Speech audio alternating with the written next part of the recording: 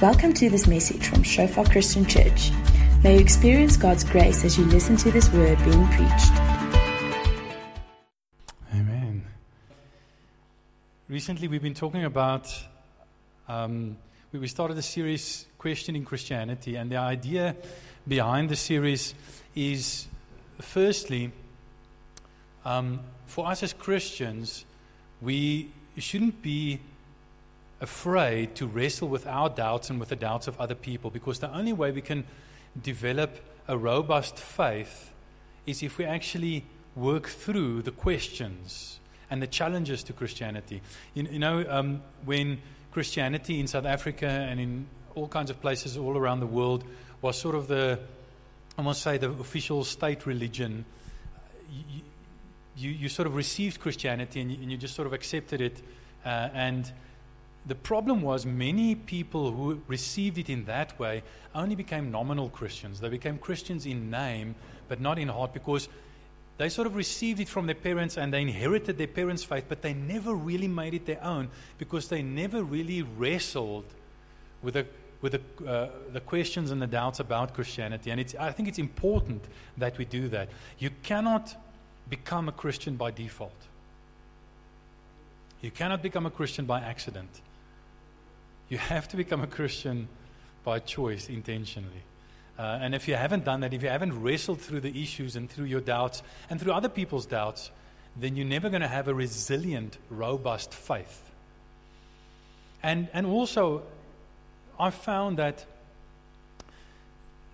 not only does wrestling through questions and challenges to Christianity ultimately strengthen my faith. See, I think it was Charles Spurgeon who said, "I defend the gospel like I defend the lion by letting it out of its cage." If Christianity is true, if the gospel is true, we shouldn't be afraid of challenges to it. We shouldn't be all defensive about it. Okay? We should allow ourselves to ask the questions, and we should allow other people to ask the questions with the confidence that if it's true, then we will discover that truth, and we'll become more confident in that truth. But I've also found that doing that has helped me to share my faith more effectively with other people, because on the one hand I have more compassion for them, because I really understand the questions that they're wrestling through, because I've been wrestling through them as well, and I can give them better answers because I've actually gone to think about the questions that they ask and the challenges that they pose to Christianity. So I think for Christians it's a good thing to wrestle through your doubts. But I also think for people who are not Christians, I think it's a good thing to doubt their doubts, to also wrestle through their doubts. So often I've found that people who do not believe in Christianity haven't thought, or have thought very superficially about the reasons why they doubt Christianity. And underneath the doubts of Christianity, there's a deep, blind faith in something else, which they are not willing to challenge. And if you're here this morning and you're not a Christian, and you sort of wrestling through issues about Christianity, I want to encourage you to also wrestle with your doubts about Christianity and not require more evidence for Christianity, not require more evidence from Christians than you require from yourself to prove the things that you do believe in, the alternative truth claims that you accept.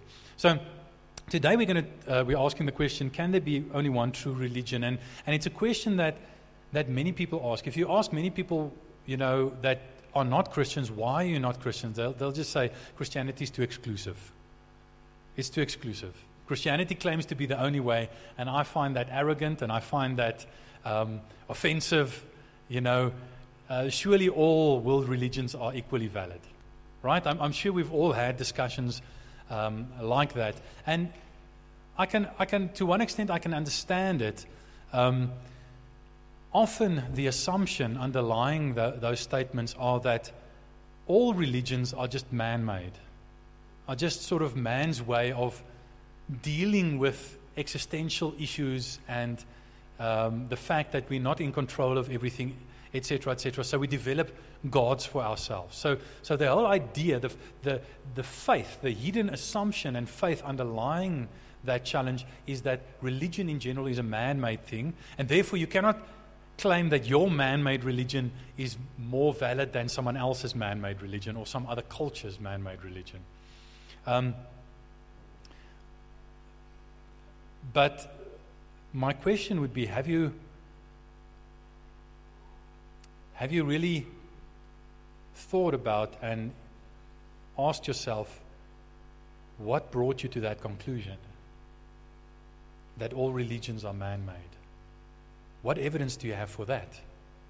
If you require evidence of Christians to say that their belief in Jesus is exclusive, or that their religion is the only one that can save, their Savior is the only one can save, do you also require evidence to prove your view of religions, that they are all the same and that they are all man-made? So the first thing that we need to say in answer to the question, or the charge that Christianity is too exclusive, is to admit that the charge is true. Christianity is exclusive. Okay, firstly, we know it's exclusive because the Bible says so. Right? Let me just read you two verses. One very famous verse is in John 14, verse 6, where Jesus himself says, he's quoted as saying, he said to him, "I am the way and the truth and the life. No one comes to the Father except through me." Now, firstly, Jesus is claiming, if you look at what he's saying and you look at it deeply, you realize it's very exclusive claims that he's making, even more exclusive than we realize. The obvious part is where he's saying, I'm the only way. No one can come to the Father through me. In other words, all other religions, all other religious leaders, none of them can actually get you to the Father. Yes, they can get you to other gods, but they cannot get you to God the Father. They cannot get you to the God of the Bible. They cannot get you to Yahweh. So it's exclusive in that sense. But more than that, if you think about what other religious leaders say, just think about, Buddha or Muhammad or Krishna or any other religious leader that has ever existed. None of them claim to be the way. All of them claim to show the way. They say, "Come, follow me, and I'll show you the way how to get to God or the gods." Right? Without exception, that is true. Jesus is different in that he doesn't just say, "Come, I will show you the way." He doesn't say, "I'm just a prophet or a wise man that knows the way and that will show you the way." He says, "I am the way." That's different. That's fundamentally different. Okay? But he doesn't even stop there. It gets worse. In John's Gospel, there are many so-called I am statements. There are 7 absolute I am statements when Jesus says, like, for instance, "Before Abraham was, I am," in John chapter 8. And the Jews, who are monotheistic to the core, get so angry at Jesus because they understand what he's saying. They understand his statement is not just a statement of bad grammar. If he didn't mean "before Abraham was, I was." That's not what he said, and that's not what he meant. He said, "Before Abraham was, I am." And they understood that he was saying, before Abraham existed, I was Yahweh. I was the great I am. You remember Exodus 4, the burning bush? And God said to Moses, when they asked him, who shall I say to the Israelites? Who has sent me? And he said to them, "Say to them, I am that I am. I am Yahweh, the one who is and the one who causes all else to be. I am has sent me."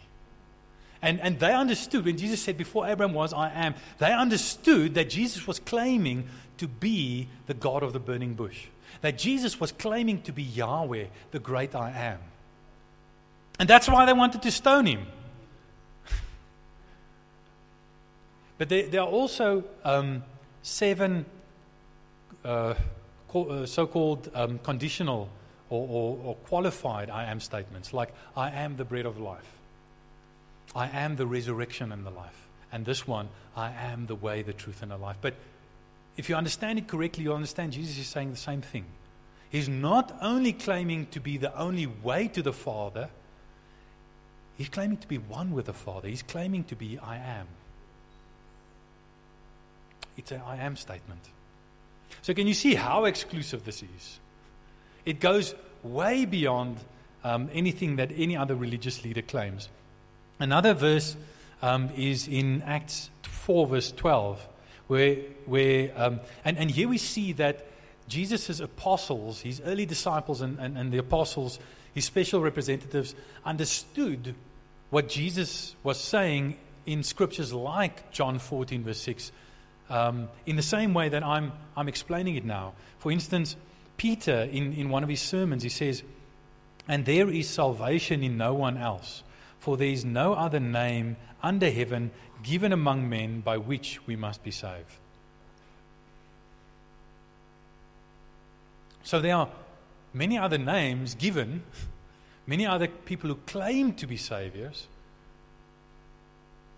but none by which you can actually be saved and be restored and reconciled to the Father.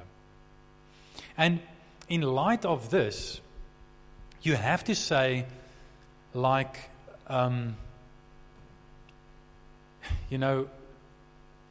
C.S. Lewis, who for many years of his adult life was an atheist. He was a professor in philosophy and languages, and he was an atheist, a very staunch atheist. And he said of Jesus, don't give me this patronizing thing of saying that Jesus was just a prophet or a good man. Good men do not say the things that Jesus said. He claimed to be God. He claimed worship. Either he was supremely arrogant and deceived, or he really is who he claims to be. Don't call him a good man or a prophet or a mere prophet, human prophet. He did not leave that option open to you. He did not intend to leave it open to you. Okay? Josh McDowell puts it this way. He calls it the trilemma. He says, Jesus is either a liar or a lunatic or his Lord. Those are the only 3 options.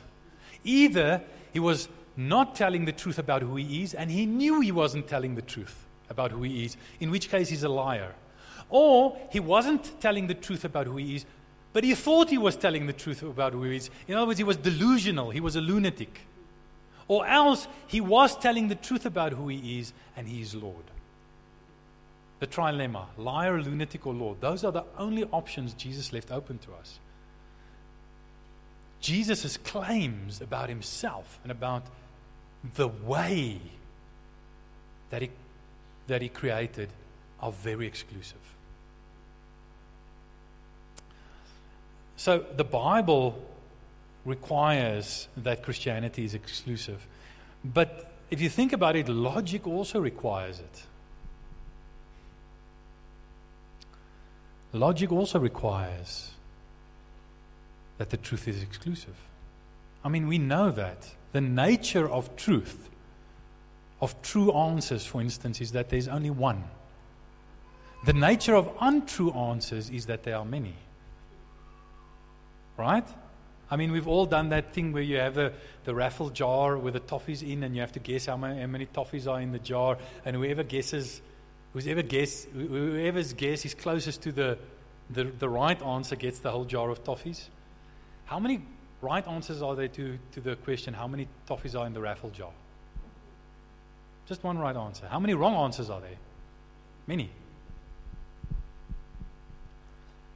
If an aeroplane is coming into land in, sort of dense mist. And the tower, the tower on the airport asked the pilot, state your position, give me your height and all that kind of stuff, your altitude. And he says, I am 600 meters above the ground. And the guy in the tower says, no, our radar says that you are 400 meters above the ground. Can they both be right at the same time? Of course not.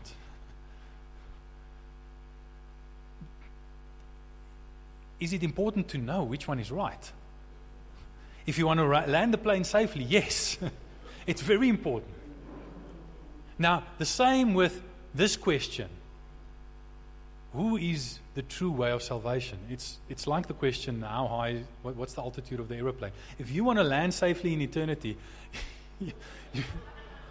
you got to know the right answer. You got to make sure that you know the right answer, otherwise you're going to crash. So not only does the Bible require that Christianity is exclusive and that Jesus is exclusive and unique, but logic requires it as well. But I understand that for many people we live in a sort of late modern, postmodern, and some would say even post-truth kind of society, where society has started rejecting absolutes, all absolute statements, and everything has become relative. And people will even talk about your truth and my truth, even though your truth and my truth are not the same. Okay? We've all heard this, right? I can understand that in a context like that, people want to make the claim. Why people would make the claim, but surely all world religions are equally valid.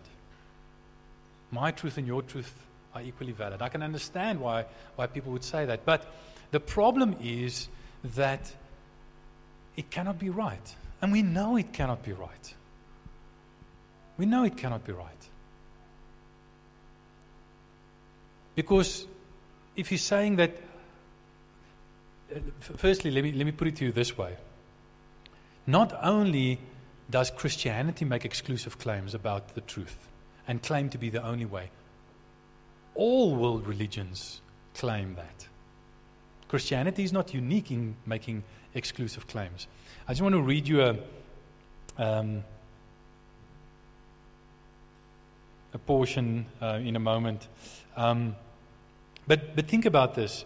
If Jews, Muslims, Buddhists, and Hindus would, I think all Jews, Muslims, Buddhists, Hindus would agree that if Christianity is right about Jesus being the only way, then they, as the other religions, are falling short of loving and worshiping God as they truly should.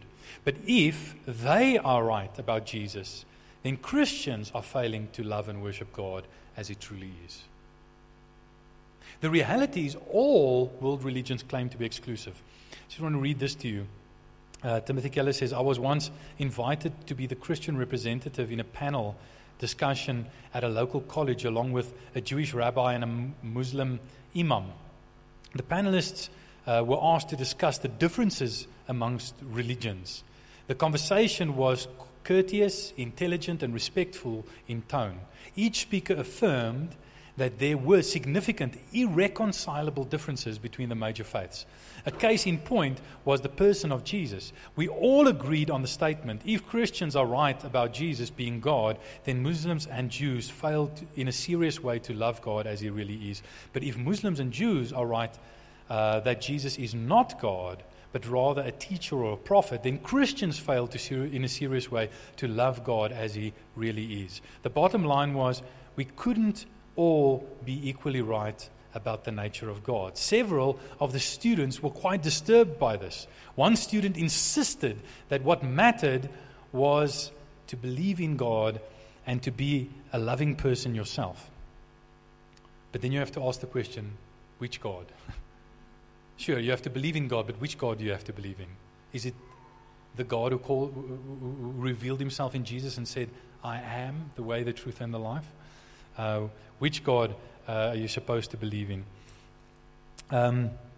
to believe in God and to be a loving person yourself, to insist that one's faith has a better, to insist that one faith has a better grasp of the truth than others was intolerant.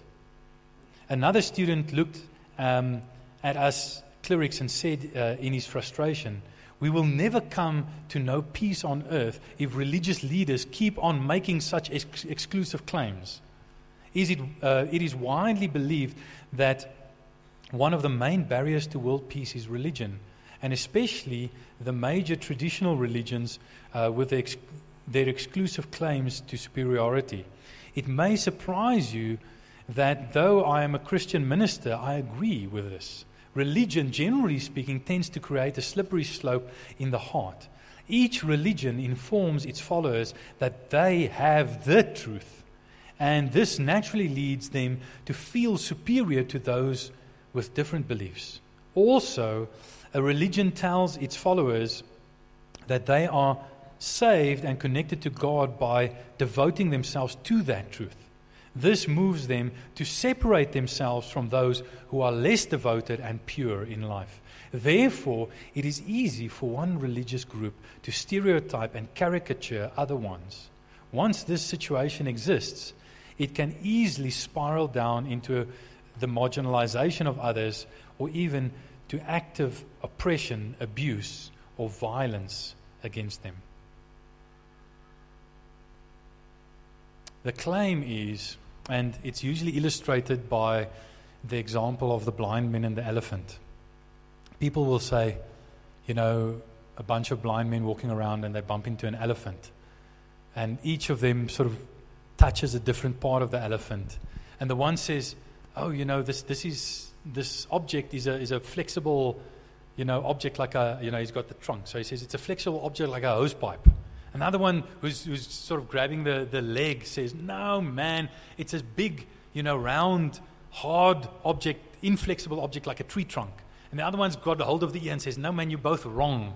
It's this big, flat, flappy object like a big cloth or towel. Another one says, who's got his hands on the side of the elephant, no, it's this big, flat surface like a wall. And the other one who's got the tail says, no, man, it's this thin, flexible thing with this, bristles on the end like a paintbrush. So then, people who are not religious will say, you see, the world religions are like the blind man. Each of them has one aspect of God that they're touching and that they see. And they're all right in some way. They all got part of the truth. Does that sound convincing to you? It sounds kind of convincing, right? But there's a problem.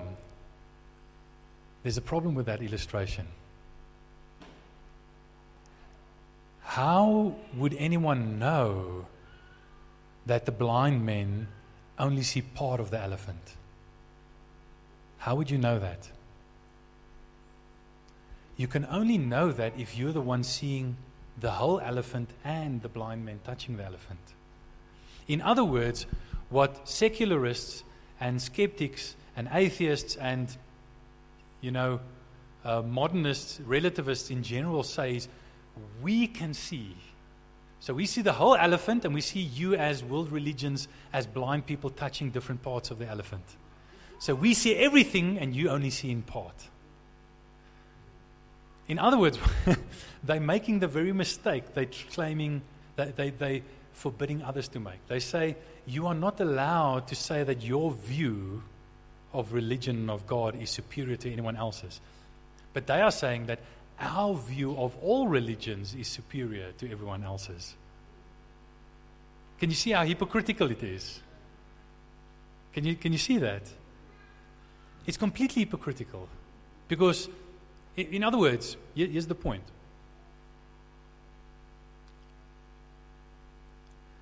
The view that your religion is the truth is no less exclusive than the view that your understanding of all religions is the truth. It's just as exclusive to say that my view of all religions, that they're basically the same and that they all lead to the same God. That's an exclusive view. That's just as exclusive as the view that Jesus is the way, the truth, and the life, and no one comes to the Father except through him. So here's my point. My point is that exclusivity, when you're talking about truth, exclusivity is unavoidable. It's unavoidable. The problem is what Tim Keller highlights here is that when you think you have exclusive truth, it becomes a slippery slope, and it tends to lead you to treat people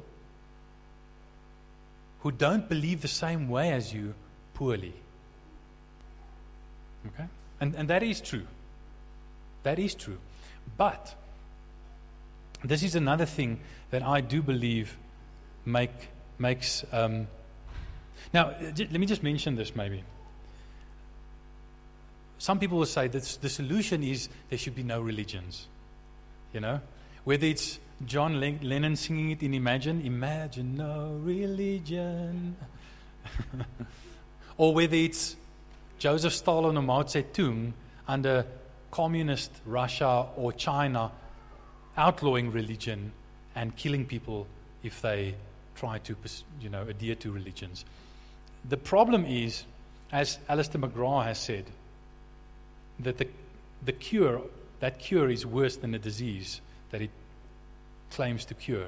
Alistair McGrath said, the 20th century gave rise to one of the greatest and most distressing paradoxes of human history, that the greatest intolerance and violence of that century were practiced by those who believed that religion caused intolerance and violence. Those who hated religion and said it just causes violence and intolerance killed more people than all the religions they hated and didn't tolerate put together.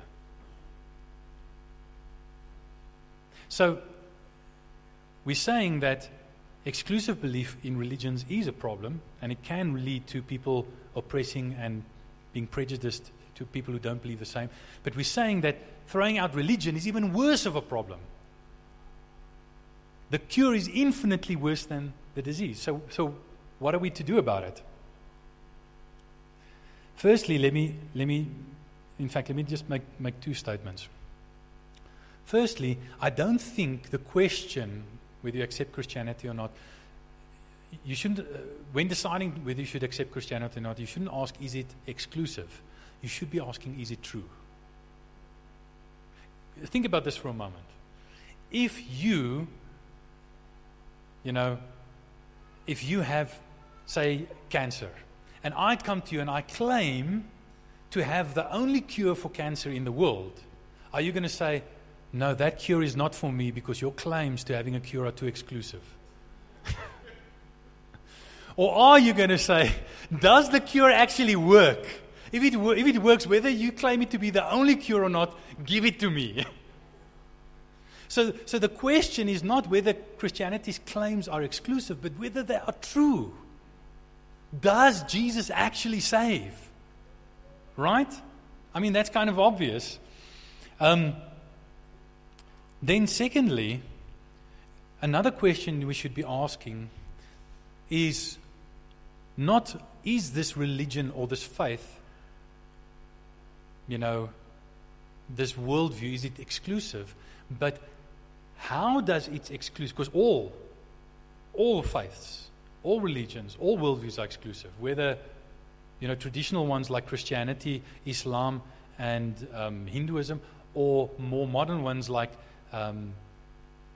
Marxism or Darwinism or any of those. All of them are exclusive. Secularism is very exclusive. All the claims made by them are exclusive. So the question shouldn't be, does this worldview make exclusive claims? But how do those exclusive claims and beliefs cause the adherence of them to treat those who disagree with them?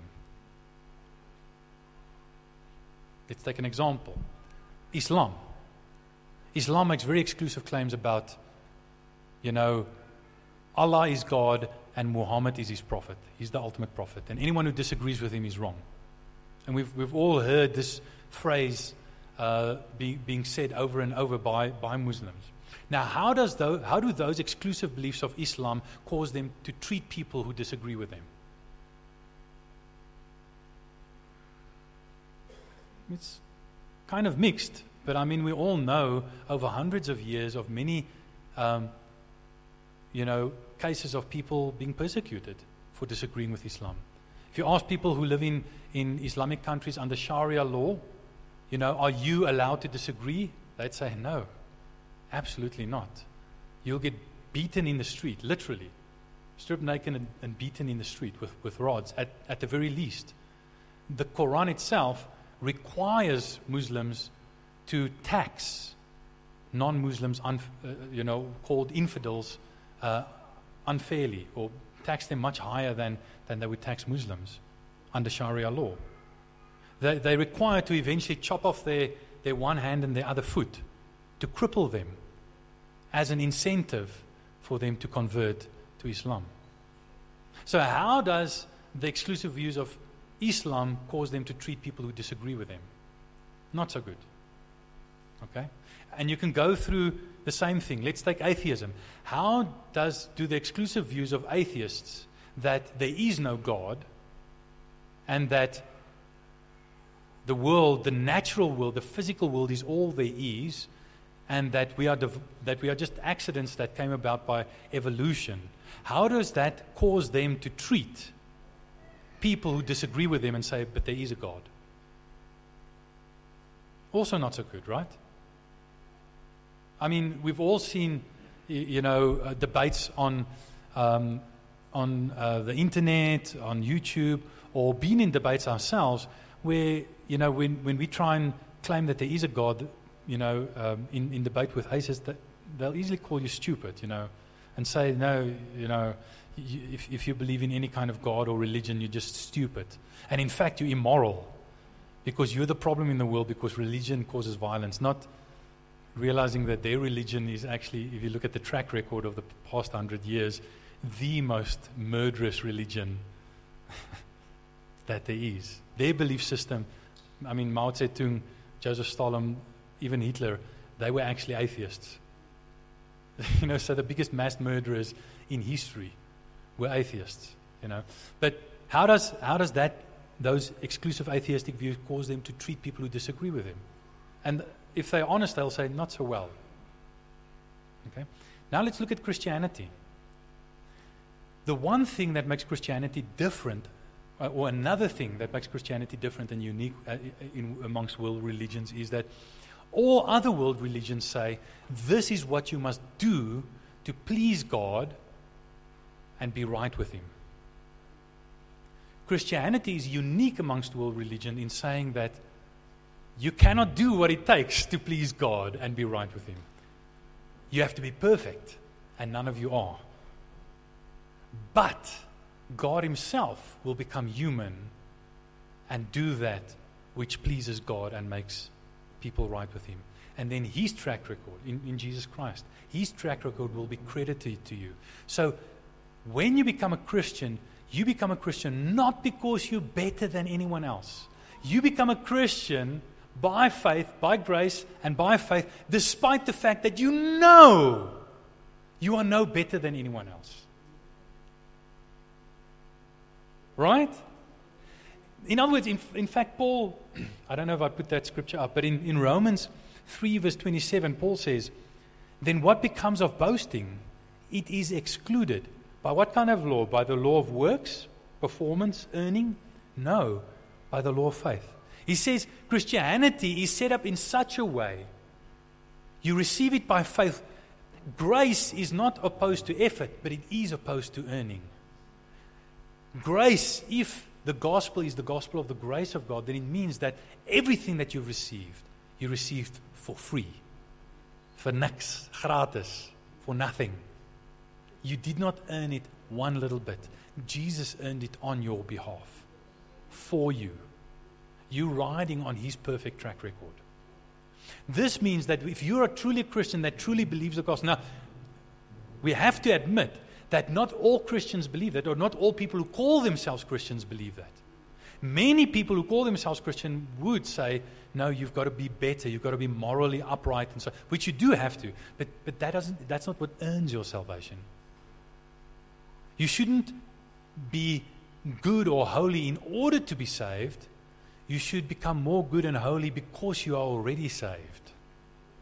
That's the difference between the gospel and dead religion. And that's why Jesus had such fight with the Pharisees, because the Pharisees said, and Jesus called them hypocrites. So, if you're a true Christian, you're going to say, I'm in with God and I'm right with God, despite the fact that I'm no better than anyone else. In fact, true Christians will expect non-Christians to be better than their false beliefs should lead them to be. And true Christians should expect Christians to be worse than their right beliefs should lead them to be. Does that make sense, or have I now just confused you?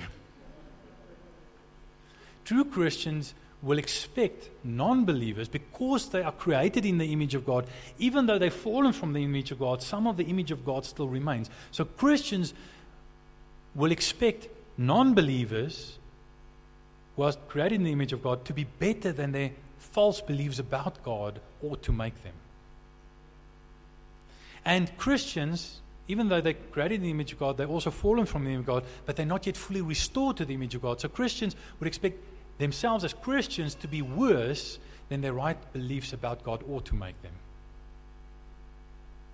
So, because boasting is excluded, because of the nature of the gospel, if you are a true Christian that truly believes in the exclusive claims of the gospel, it will not cause you to treat people who don't believe it worse, because you're going to say, I've got nothing to boast in. I did not earn this. I did not deserve this. The gospel forces you to be humble, because the truths of the gospel are entirely humbling, because you deserved nothing of it. So when you ask the question, how do your exclusive beliefs cause you to treat others who disagree with you? Then we have to say that if you truly believe the exclusive claims of the gospel and of Jesus Christ, it'll cause you to treat others who disagree with you well. If you're not treating them well, then it means that you don't truly believe the exclusive claims of the gospel, or you haven't worked that belief into your life properly. Does that make sense? So can you see that, in my opinion, the gospel, Jesus and the gospel, Jesus is unique amongst leaders of world religion in not conquering or only rebuking his enemies, but ultimately dying for his enemies, hanging on the cross for them and saying, even on the cross while they're killing him, my God, why have you forsaken me? So that God would not have to forsake those who are his enemies, and ultimately all are his enemies, but also saying, God, forgive them, for they don't know what they're doing. Jesus is unique amongst religious leaders in doing that. And that's why I would make this claim that the only exclusive claims that are not dangerous and that will cause people who believe in them to treat those who disagree with them well is actually the gospel, the exclusive claims of Christianity. And therefore, I would conclude that the exclusive claims of Jesus, that he is the only way to God the Father, that he is the only name by which people can be saved, and that the exclusive claims of Christianity and the gospel are the only exclusive claims that are not dangerous and that should not worry us. Thanks for listening to this message from Shofar Joburg. May the grace you receive produce God's greatest glory and your greatest good. For more information and sermons, please visit our website at www.shofar.joburg.